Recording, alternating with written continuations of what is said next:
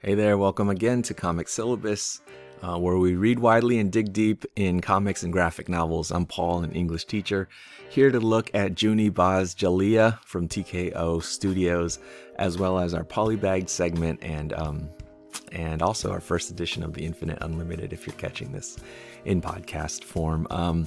Here we dig deep, but we might spoil some premises and plot points, and not punchlines and not plot twists. So, if you're spoiler averse, be aware. We are at multiversitycomics.com, where contributors who love comics also read widely and dig deep with reviews and previews and interviews and other podcasts such as the DC3 cast or Robots from Tomorrow and Make Mine Multiversity. And so check us out at multiversitycomics.com. And if you appreciate this kind of look at graphic novels and comics, please subscribe. And, wherever you find podcasts, you can find us.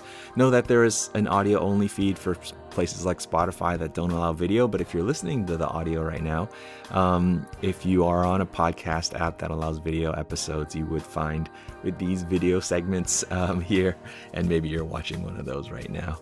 Nothing fancy. I got this little curly cue thing going telling you to follow and subscribe on my screen right now, but just trying to put some visuals to our visual medium, our discussion of a visual medium. We're going to do the Polybagged segment, which is where I talk about new comics that I picked up this week. And I mentioned last week that I think that I would not be, for the most part, talking about DC and Marvel titles during Polybagged, just because actually there's so much coverage. I mean, I am an avid reader of DC and Marvel's universes, but check out the DC3 cast for some really fun and thoughtful talk about DC Comics, or a ton of other places. Same with Marvel. And so I just want to reserve my sort of reviewer's eye for just for some different stuff. Now, what that often means is that third up would be Image Comics, and we do often talk about Image Comics. And Image Comics is a creator-owned outfit, and whatever the good or bad of a publisher, you always want to. I always want to use the whatever tiny platform Comic Syllabus has to make known the work of people like David F. Walker, Chuck Brown, and Sanford Greene, whose Bitter Root comes out this week, or a title like Descender, or I should say Ascender, by Jeff Lemire and Dustin Nguyen, which and another issue has come out this week. But when I was planning this episode this week, I decided that I would just put a pause on Image titles as part of a broader communication from fans and readers and critics and creators, and obviously mine is a very tiny part, but as a form of communication to say that this past week it was announced on Ben Templesmith, the artist's I believe Patreon page, that Image would be publishing the last chapters of the series Fell, which Templesmith drew in collaboration with Warren Ellis in the mid-2000s. And there are articles out there if you want to read up on the backstory of this, and so I won't go into too much detail except to say that many people, women who were from within and also outside or formerly in the industry, came forward last summer with a kind of, I think, testimony to truth that I struggle to imagine myself having the courage to do, to call out kind of exploitative relationships and an abuse of his, power or position or privilege on the part of Warren Ellis, and for so many women that the website on which they published these stories was called SoManyOfUs.com. And so when that came out, of course, that Image was planning to publish Warren Ellis again without, I think, Ellis having, satisfied the demands of decency to enter into what these women who had come forward were asking for, which was not cancellation or something like that.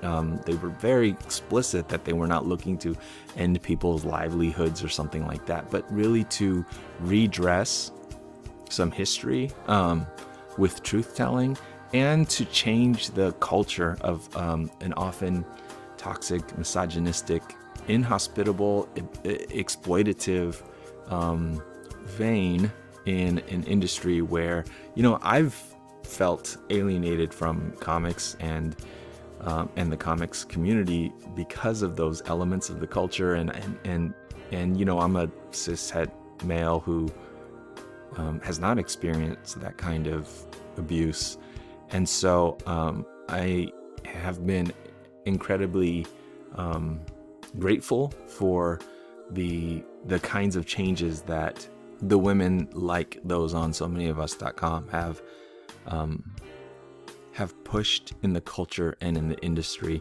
And so in a kind of, tiny bit of amplification and support that I could do when I was planning which books to talk about this week, although normally I would be talking about a lot of image books among them, and I'll mention a few because I want to pay respect to those individual creators. I just think that I wanted to exercise my prerogative to communicate a message to Image that, this stuff matters and we're paying attention. Since the time when I was planning this Polybag segment, first of all, the women themselves, and then a number of creators, and then finally yesterday, Image came out with a statement to say they would not be going forward with publishing Fell. I still feel a sense of the disappointment and disgust that I think we still have to do this discussion every time, and it's not just taken for granted. I mean, what was going on? Were they just talking about it and figured they would test the waters or something?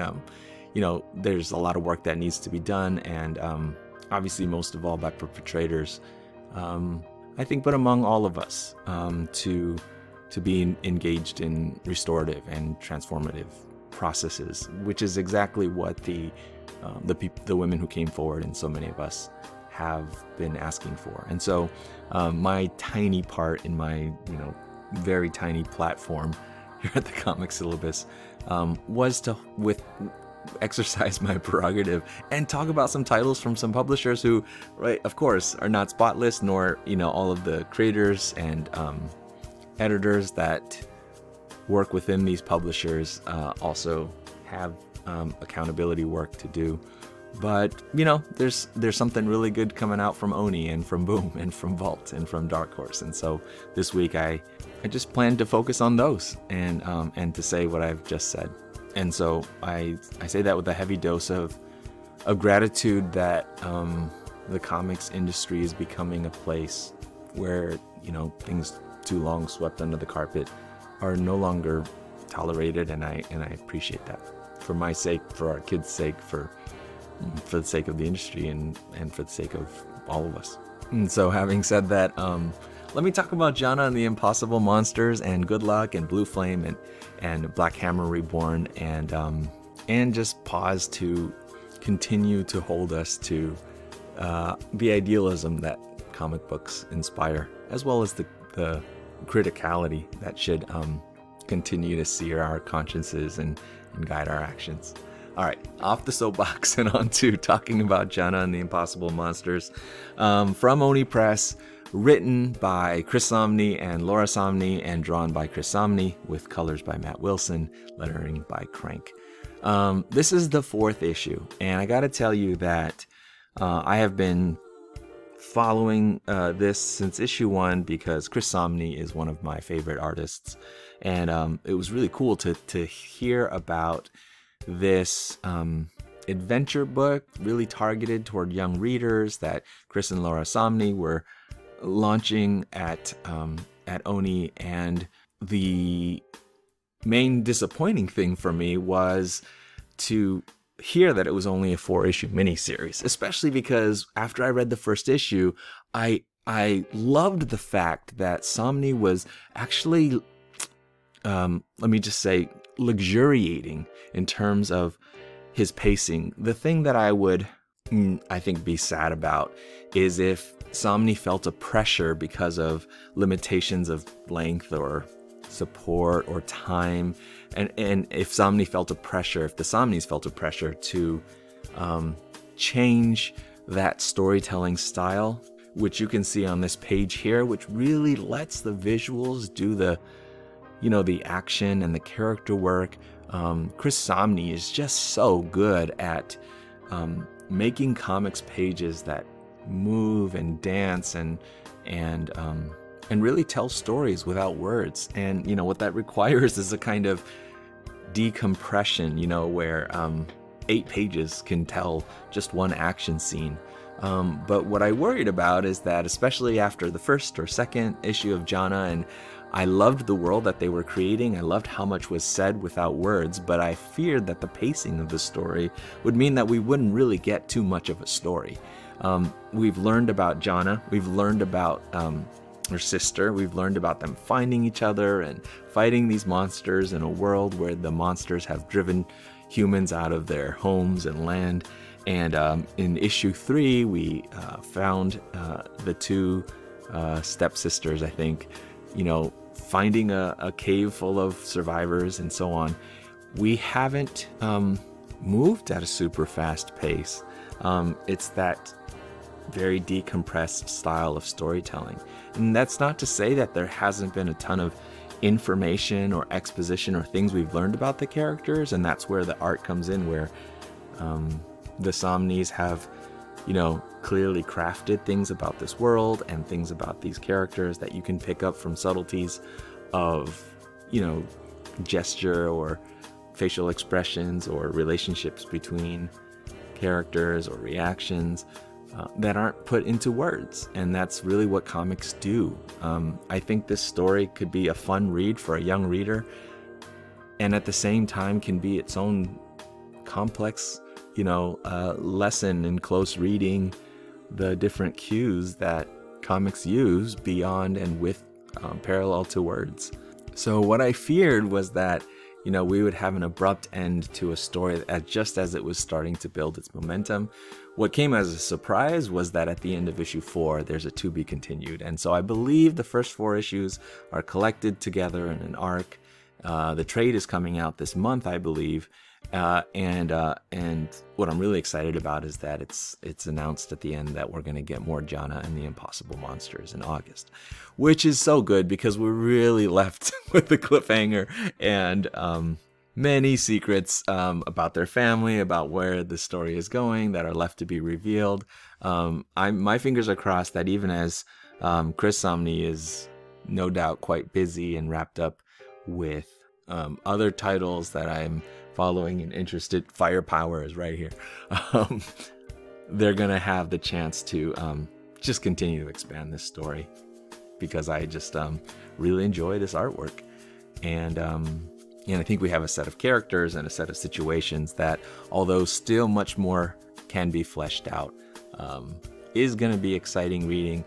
And there's a way where manga has really understood how to target different audiences, including in a way having things that are for young kids and for young adult readers that really kind of graduate them through the visual literacies involved in reading sophisticated comics. And there's a lot of sophistication in those kids manga.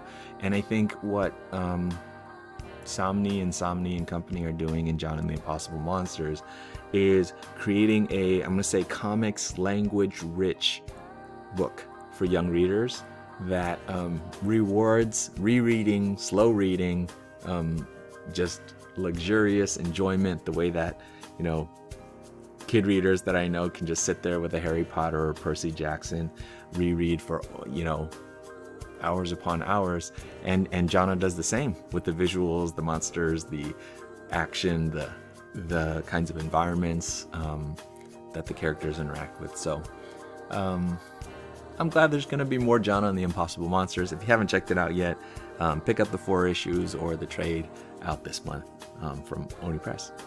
And then we go on to our next book and polybagged this month, which is a new title from Boom Studios called Good Luck, written by I think it's Matthew Ehrman and art by Stefano Simeone, with letters by Fiorentino and a cover by Jorge Corona that you can see here. I think Boom has been in a bit of a golden age lately with a whole bunch of titles that I think have been really doing what I just said that manga does so well. You know, hitting younger readers, hitting diverse readers, hitting with diverse creators, telling a range of stories using superheroes or horror or fantasy, sci-fi or whatever, to do things that are fun, but while they're at it, build on, you know, premises or genre mashups that are really original, and therefore, you know, without trying to be philosophical or you know, heavy-handed on some ideology, keep on moving the needle in with popular culture in the kinds of considerations and questions that they raise, and that's what I like that comics do. So Good Luck is a book that really takes the idea of luck and probability and turns it into the kind of fantasy or sci-fi element that, you know, within the kind of language of American comics, you can think about what they mean. It takes place in a world where where you know, we are living in an age of luck, and it begins with a flashback to a small town in Ohio in 1989, where it's kind of the ground zero for some big shift that happens. We're in a quiet little suburb, but then these two god beings of luck appear, one bringing bad luck, and you can see the red character on this page, and one bringing good luck. And luck, you know, which is that ephemeral thing that we name when things are going right for us or not, it becomes something tangible and visible and magic, and so you can see Simeone's art finding ways to draw in something that's, I think, between the kind of ooey gooey and the techno sharpness, these visual depictions of this tangible manifestation of luck. And so, you know, bad luck comes personified and bringing all kinds of suffering, and then good luck also comes bringing fortune and bliss to particular people. At some point it says that luck becomes quantifiable. And here in issue 1, in chapter 1, which is called Safe and Sound, we actually jump ahead to years later, where we meet a main character, in fact a team of main characters, including this character Artemis, who is in the midst of producing his own music and in some kind of a lab or headquarters where, you know, some kind of controlled environment, and, you know, gets an infusion or an injection of luck and goes into a training room and is teamed together with a bunch of other trainees, and you know, they're dealing with whatever it is in this world where luck quantified, you know, put into liquid form and injected into characters can be put to work dealing with whatever, you know, crises have come about in the world.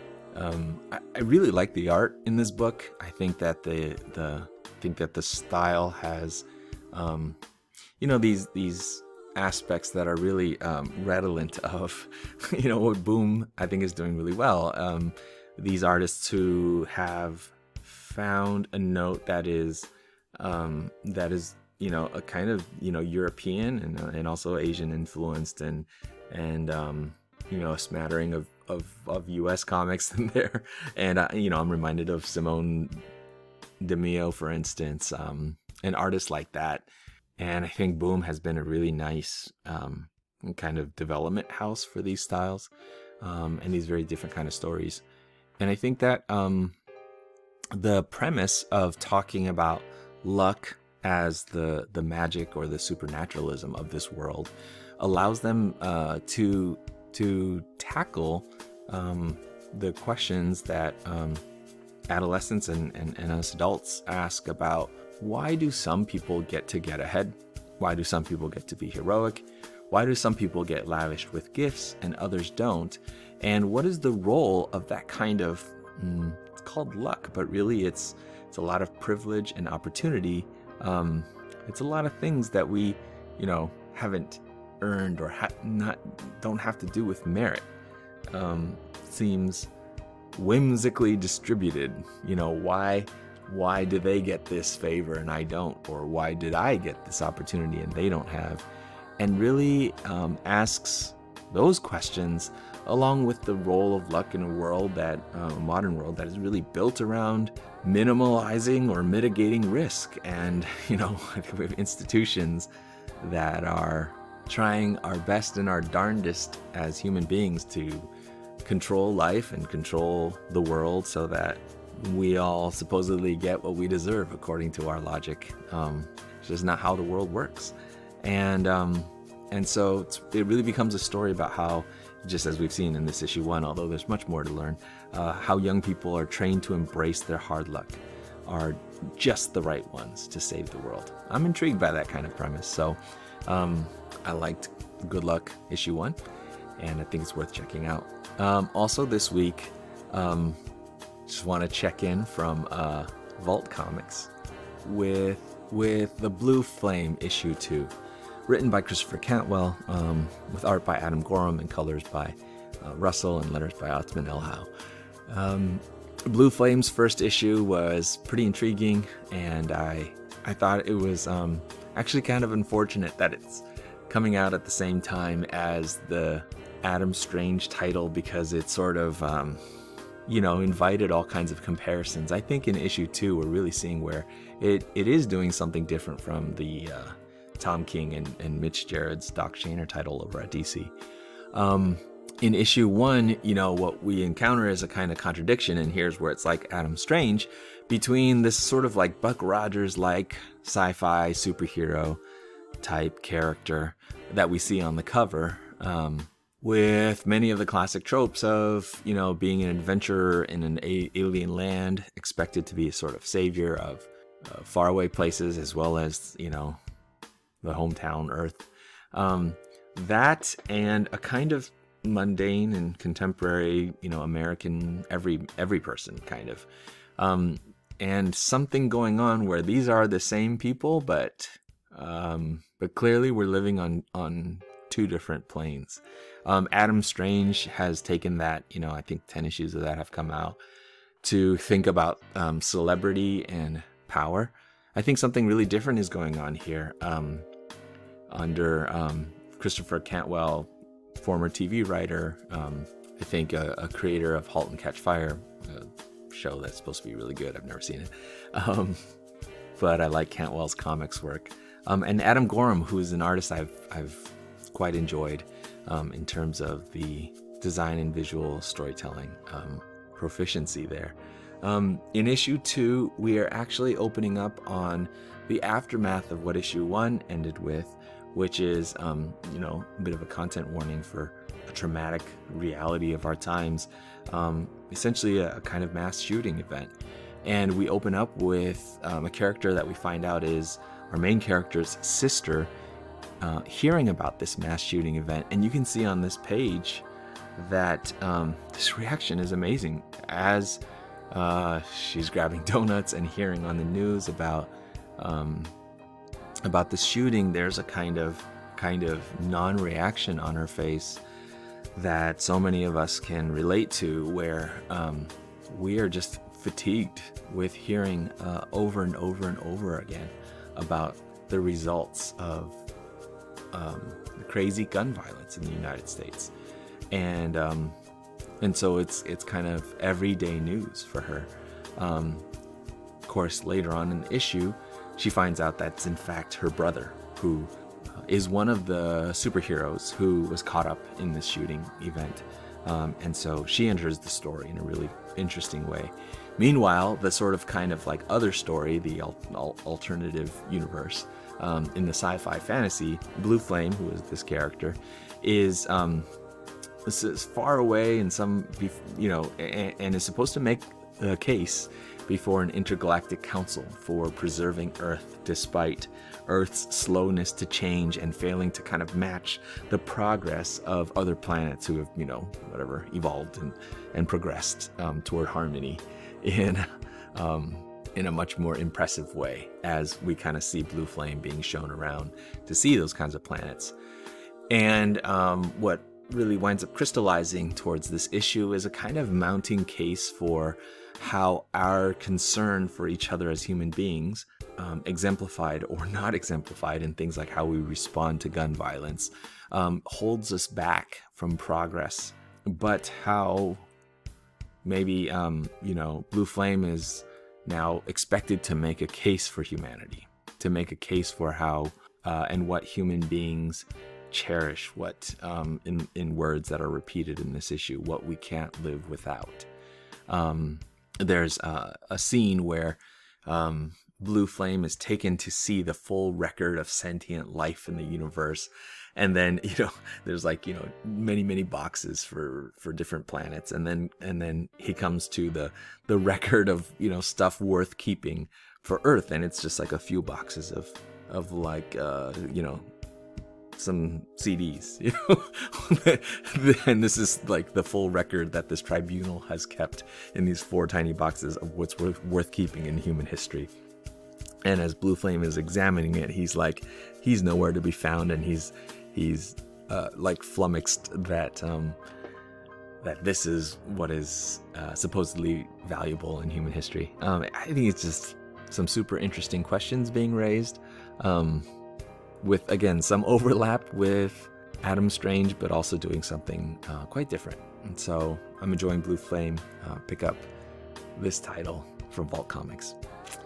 And finally, we come to Black Hammer Reborn. If you've been a reader of the Black Hammer universe, originally penned by Jeff Lemire with various artists co-creating, and then now actually various creator teams playing things out in the universe, Black Hammer Reborn #1 is out this week, and we finally get to find out what happened with something that was a bit of a long-standing open mystery. What's happened to Black Hammer, the second Black Hammer, the one that you see here on the cover, who is the daughter of the original Black Hammer character, who disappeared prior to the events of the first issue, the first series, the original Black Hammer series, where this superhero team, which is, kind of analog to many of the superhero kinds of characters and tropes that we've seen in comics for a century. And the team is sort of living on a farm and stuck, for a decade trapped in this existence, this small town existence.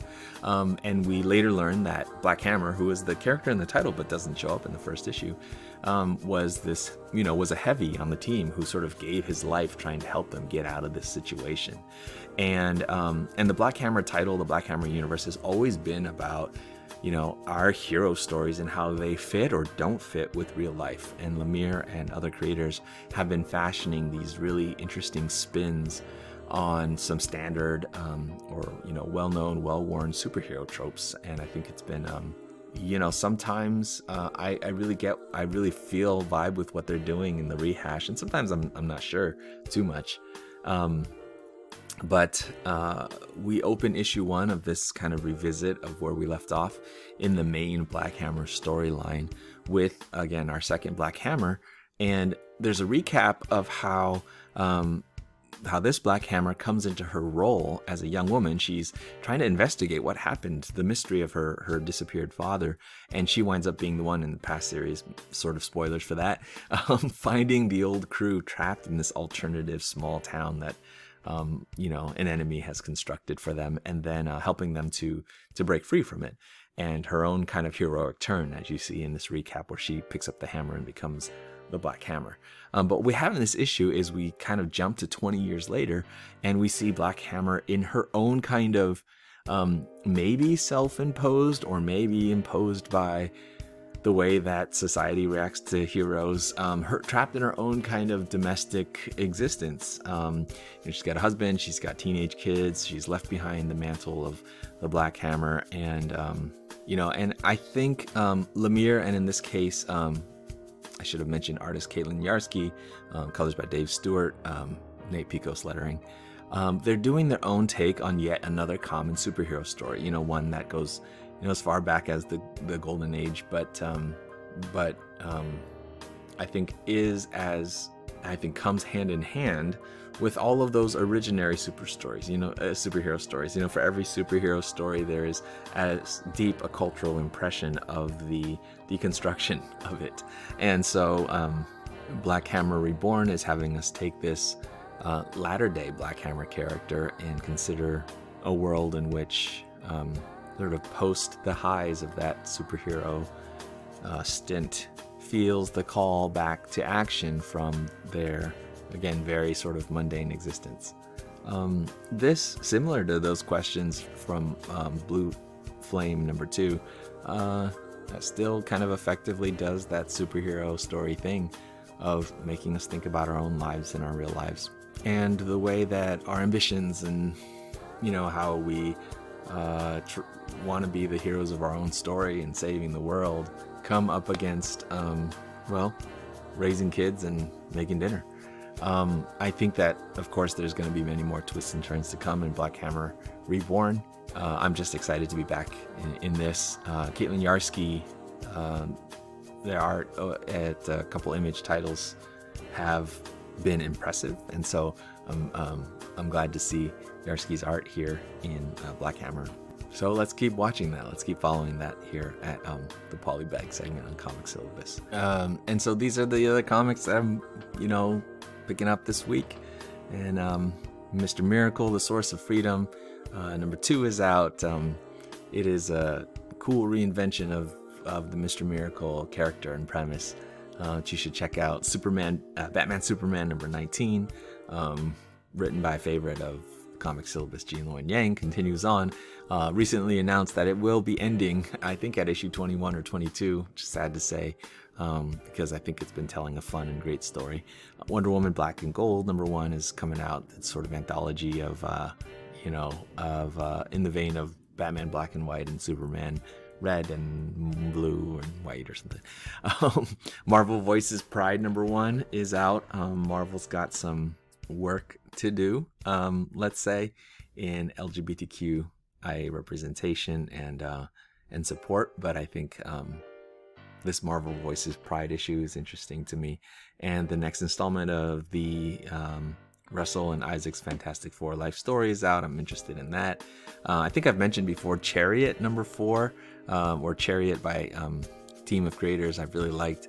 I read this issue, and as much as I enjoy the premise and the art, I don't know that I love where this story is going, but been along for the ride so far. And then some titles from Image that I will continue to be reading: Bitterroot, Undiscovered Country, Shadecraft, and Ascender. That's Polybagged for this week. Thanks so much for hanging with us, and stick around as we talk about other comics and graphic novels I'm reading, and stay with us each week. Polybagged will look at new comics out. Thanks, and let's keep reading.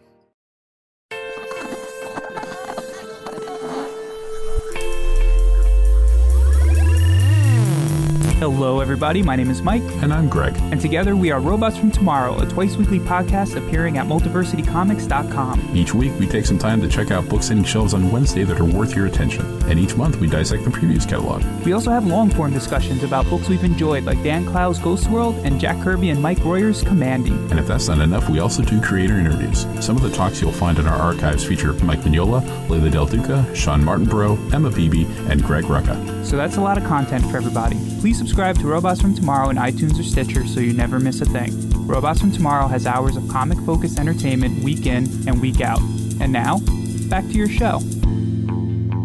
Hey, Comic Syllabus subscribers and followers. This is the segment called The Infinite Unlimited, where we look at Marvel and DC comics that are 3 months and 6 months later than their releases respectively, because they are out on these incredible subscription streaming apps, Marvel Unlimited and DC Universe Infinite, where at the Comic Syllabus we can check in on Marvel and DC titles, but we don't have to shell out the big bucks of buying them at the comic book store, even though I still do.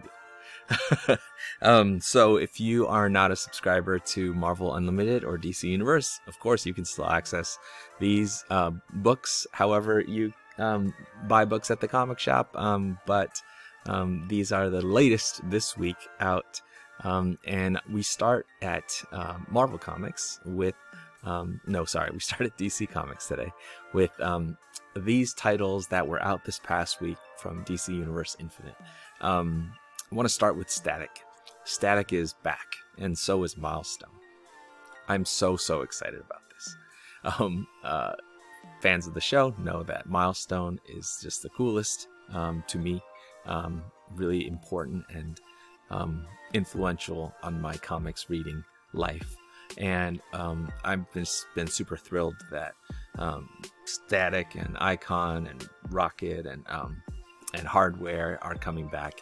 Static is, of course, the first. I talked about the original run of Static and that writing by Robert Washington III and Dwayne McDuffie, and the art by John Paul Leon in an earlier episode of Comic Syllabus. But here we have Vita Ayala and art by Chris Cross and Nicholas Draper-Ivey on this new incarnation of Static, which we saw in the Milestone Returns one shot that the originary event of the Milestone universe, of the Dakotaverse, which is called the Big Bang, has happened in this reboot. It's happened at the location at the event of a protest against police violence, and so firmly rooting us in the Black Lives Matter movement of now. Vita Ayala, Chris Cross, and Nicholas Draper-Ivey give us a Static that has some of that quick wit, that sense of humor, that kind of great command of how to be socially with it that the original Virgil Hawkins had. But the art has more of an influence both from the original Milestone styles of someone like John Paul Leon and from more contemporary styles that are influenced by anime and things like that. We have in Static #1 many of the old characters back: Virgil, his family, Frida, some of the friends. You can see that some of the elements of the original Static that would be not the best representation nowadays are gone, and instead I think they're replaced with something that is definitely more of a 2020s vibe than a 1990s vibe, where rather than this shall we say kind of like defiance of dominant culture and of the experience of racism pervading communities, instead there's a kind of a heavy-heartedness actually that sits throughout the whole book. And I don't think that's a negative thing at all. In fact, I think it's reflective of a generational way that, young folks today have to find our fun and our humanity at the same time that we take very seriously the things that are going on in the world. So we have a Static and a Virgil who is still quick-witted, still up for having a good time, but is also, you can see that the entire scene, especially in one particular set of pages where it contrasts the pre-Big Bang dinner table scene with the family to afterwards, that there's a heaviness that they're carrying.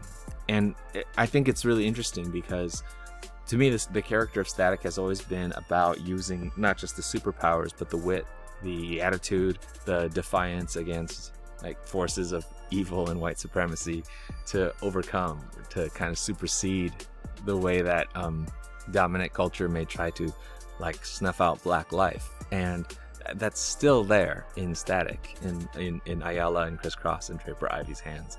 But I think there's also this recognition that leaning so far into that attitude in prior generations would allow for some sweeping under the carpet of just how tough things are and how much suffering there is in the world, and how much there is a need for connection and love and honesty. So I'd say that this is a more vulnerable Virgil. As much as Virgil was very vulnerable in his original incarnations, he was also deflecting a lot, and you see that a little bit less with his Virgil. Static itself is still figuring out superpowers. We're early on, so we're still going to see how it connects with the rest of the Dakotaverse. I'm just super excited because even though I am picking these up in hard copies, they're also showing up day and date on DC Universe Infinite. I mean, that in itself pays for the subscription. So I just think the value in DC Universe Infinite, with all the things that they have coming straight to the streaming service, is pretty great. So that's Static number 1. But speaking of things going straight or first to digital, Sensational Wonder Woman Chapter 10 is also out this past week. It is the second of a 2-part story written by Amy Chu and art by Sanapo and Broom, and just a interesting, fun story in Sensational Wonder Woman Chapter 10. I think that the name of the story is something called Ultimate Fan or something like that, and it's a like I said, a 2-part story that could be a single issue comic about an older woman, and she's in a nursing home, and the older woman is what they sometimes call a runner. She wants to break free of the nursing home, and of course she's dealing with some of the things that often come with old age, but the creators are showing it with such honor, because sometimes when older folks are lost more in their memory than in the reality around them in the moment, comics allow us to see how rich and how important that memory could be. And in the case of this fangirl, that memory is of a long-time friendship with Diana, with Wonder Woman, who of course, they were both young in those World War II times, and then she's aged while her association with Wonder Woman has continued, and Wonder Woman has stayed Wonder Woman. And so just the sweetness of the story of this old friend and this old woman, it really does it for me. I think there's a lot of sentiment and a lot of affection and respect for the fellow geriatric from Wonder Woman in this story. So I just enjoyed the closing of this chapter. Awesome cover art too, by the way. You could see there from DK Ruan, who is also the artist on Shang-Chi. I think that's a pretty cool looking cover. And that brings us to Fortnite number 5. Fortnite. Batman Fortnite Zero Point, a comic I never thought I would be reading. And I gotta admit that when it first came out, written by Christos Gage with art by Starro and Doucet and Klaus, I was not interested in it. I'm not really a gamer. I only know of Fortnite because I hang out with adolescents who do the dances. But I heard some pretty good things about the first few issues of this, and since I have DC Universe Infinite and it was available to me, I started to read it. It was cool because you have a Batman at those first issues who was really being Batman the Detective, which is my favorite Batman. But unfortunately soon this story devolves into, we have to make a story make sense out of a video game world, and the things that make a video game world fun for video games don't necessarily make for good comic storytelling, in my opinion.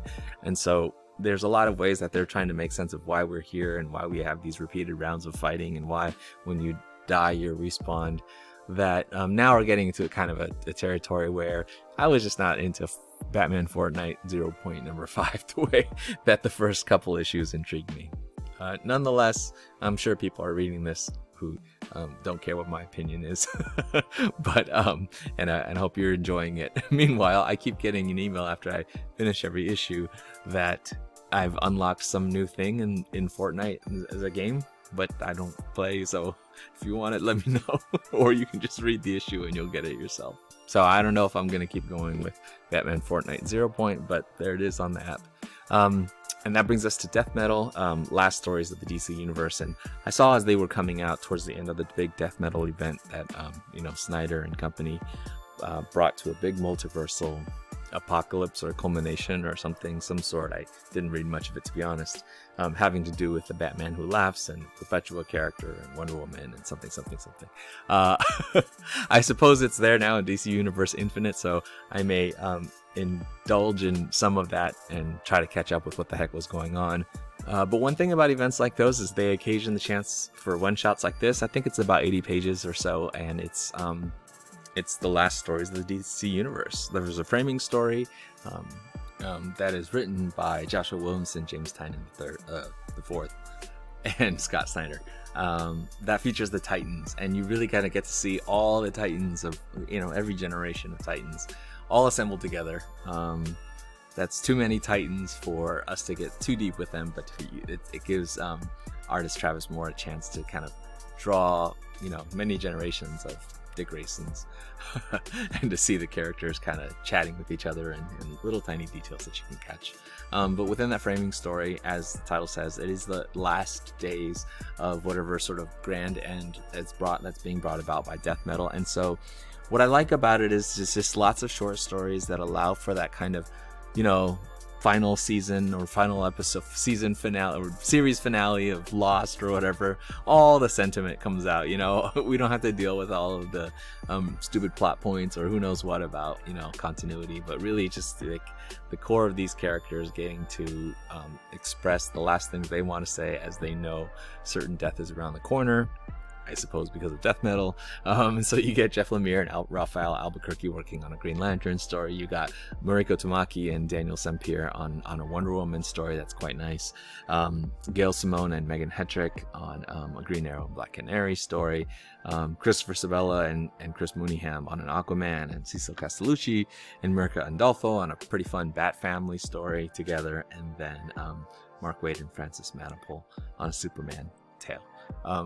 Kind of fun, and not something that I would have bought at the shop, but something definitely fun to dip into on DC Universe Infinite. And finally, the Sweet Tooth The Return issue 2 seems like more than just an opportunity to cash in on the Netflix show showing up, but maybe not much more.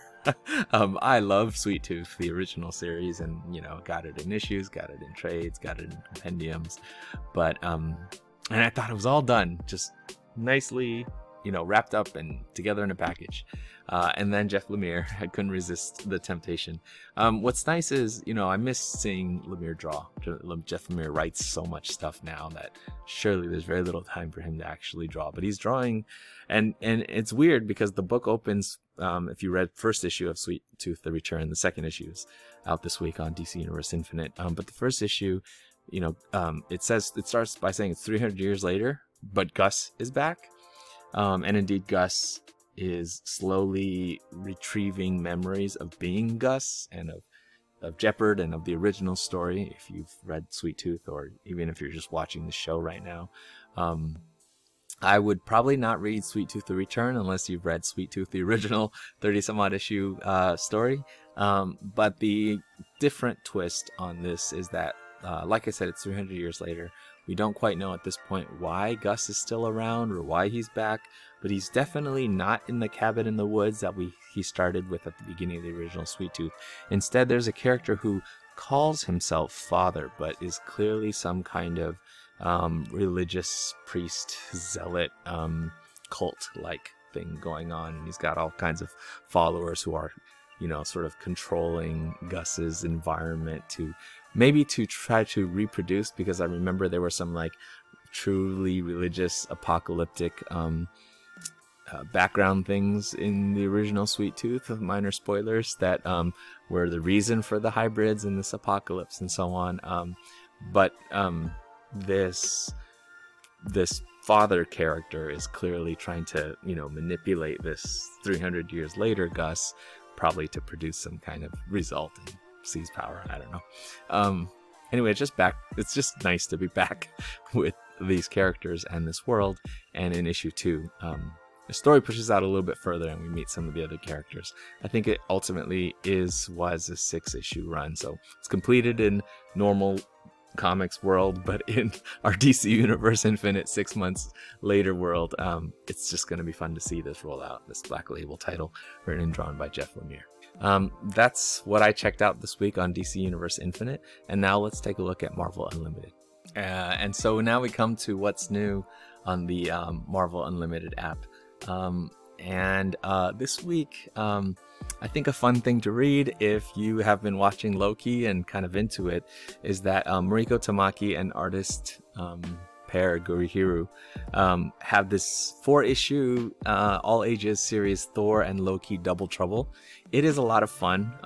Gurihiru have drawn a few miniseries like this or single issue things with the Marvel characters, and with Tamaki writing, you can tell there's going to be some mirth and mayhem and tricking and trickstering, which is perfect Loki material.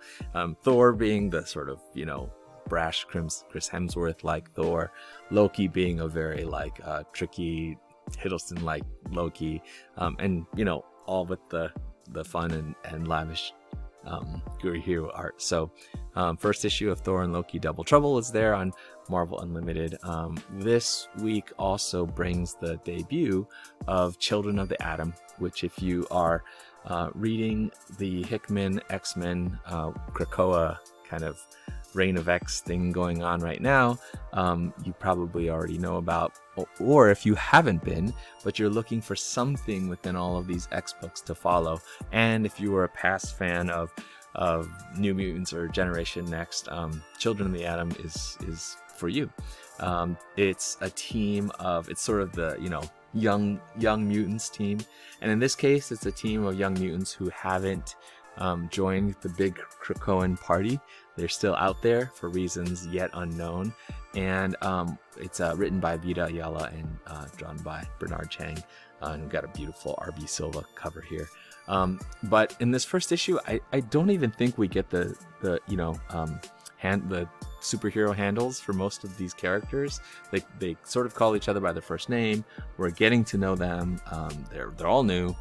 They sort of parallel the original X-Men. There's a bamfing Nightcrawler character. There's clearly a Cyclops character, and there's a Gambit, so some certain analogs to past X-Men characters. But the Children of Atom team, face off against this other sort of young mutant team out there. And again, because it's not set on Krakoa quite yet, they haven't, you can see that the, Scott and Jean are starting to think about how do we reel these Children of the Atom? Do we bring them into the fold here? But because it's still kind of independent from all of the, Charles Xavier and Magneto shenanigans on the island, it stands on its own pretty well as a story, and it seems super intriguing. I like these new characters. We see some of the relationships between them. We have non-binary characters and queer characters, and as a set of character designs and power sets and stuff like that, it's pretty cool. Especially if you like the way that expansions of younger generations of mutant books have often built on the past, but also kind of brought their own thing. And and this may be because Vida Ayala writes both that Static book that I talked about over on DC and Children of the Atom. There's a tone of both youthful exuberance and I kind of hesitate to use the word heaviness, but I feel like Vida Ayala's writing has just this great way that I really relate to, of maybe writing for a time when young people have to take so many things seriously. They just really kind of understand that this is a generation of a huge amount of social responsibility, and as a 40-year-old who for many years taught teenagers who are now the 20-year-olds and 25-year-olds, I know that is a way that they're very much living into like a legacy of post 9/11, post Bush administration, post Afghanistan era activism and sense of social and civic responsibility. Anyway, I just get that a little bit with Children of the Atom and Vida Ayala's work. I'm a big fan of their writing everywhere, and glad that it's now landed on Marvel Unlimited for us to read month to month. Something else that I've been reading month to month is Daredevil. The current run of Daredevil, written by Chip Zdarsky and drawn by Marco Checchetto. Kind of continues from, starting from issue 1. We're now on 20-something. 28 is the issue. I just looked it up. That you see down here. What you get is this incredibly cool Marco Checchetto design for Elektra, who has come to stand in for Matt Murdock, because Murdock is taking the rap for, the deserved rap for the murder that he committed in the active service, in the line of duty as Daredevil, when he killed somebody. I think it was one of the criminals that he was fighting in the early issue. And so this whole run has been a lot of questions about power and justice, and about the violence of enforcers and authority figures, be they legal or extra legal. And Murdock feels a responsibility to face accountability for having caused this person's death. And so he's in jail. Wilson Fisk is in power, and Elektra comes to sit in for Matt. We don't get a lot of the goings-ons of Elektra as Daredevil, despite the first cover appearance of Elektra Daredevil. I think we'll see that more in the coming issues. But we do see plenty of Matt in prison, forming tenuous alliances and facing typical prison struggles. All of those, though, just kind of make stark all of these questions of justice and accountability that the story is asking. So I'm always keeping up and here for some Daredevil. I've liked Zdarsky's run a whole lot. So Daredevil 28 is there at the Marvel Unlimited app, as is Eternals number 3. I gotta tell you the truth, Kieran Gillen and Esad Ribic on an Eternals story with the movie coming out, directed by Chloe Zhao. I'm excited for all of those participants. I still have just caught up, even though I've been picking these up in single issues, and it's farther along, of course, 3 months farther along. I still have very little idea what's happening right now. The Eternals have always been pretty confusing. I liked the Neil Gaiman and John Romita Jr. miniseries.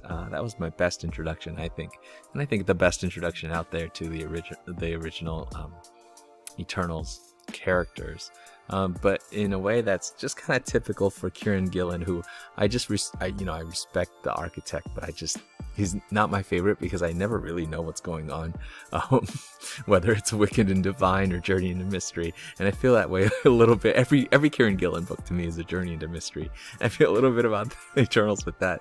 But the Esad Ribic art goes a long, long way for me. And so I will continue to puzzle out this series as I reread Eternals.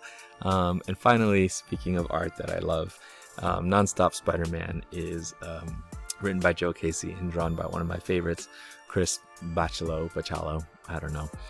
This book is hitting some delays now, I think, in the latter issues. I think 3, I have 3 in hand, and 4 is supposed to be coming out. But 1 is there in Marvel Unlimited, and Marvel Unlimited is a great way to catch these titles as they come out, or to store them up and then pick them up when you've made some movement. I think the 3 issues of Nonstop Spider-Man, which, as the title says, is kind of like the movie Speed. It's kind of all premised on I think this drug that Peter's trying to find out about, and that people from Empire State University are getting caught up in. But there is a momentum to the story. It's like that Keanu Reeves movie Speed. It's just like it's supposed to keep going. It is nonstop, and that means lots and lots of pages of double page spreads with like some really cool storytelling and just kind of exploding out of the panels, which, if you like Chris Bachalo's modern work, that is pretty glorious to see. So I've been into Nonstop Spider-Man, and issue 1 is there at Marvel Unlimited. So these are the things I'm reading. Let me know what you're reading on Marvel Unlimited or DC Universe Infinite. Let me know what you think about the Infinite Unlimited segment. And I am still I think sometimes we will just catch up with what's new on the apps, especially the digital only releases. And then we will also maybe take some deep dives. In fact, I'm reading a bunch of Loki. to compare side by side with the show, and want to do an episode soon about what I've read and noticed in terms of themes and in terms of ideas that are there in the comics and are being kind of resurfaced and brought to glorious purpose in the Loki TV show. But let me know what you think about the Infinite Unlimited. Subscribe to Comic Syllabus. Find us at our home at Multiversity Comics. And thanks.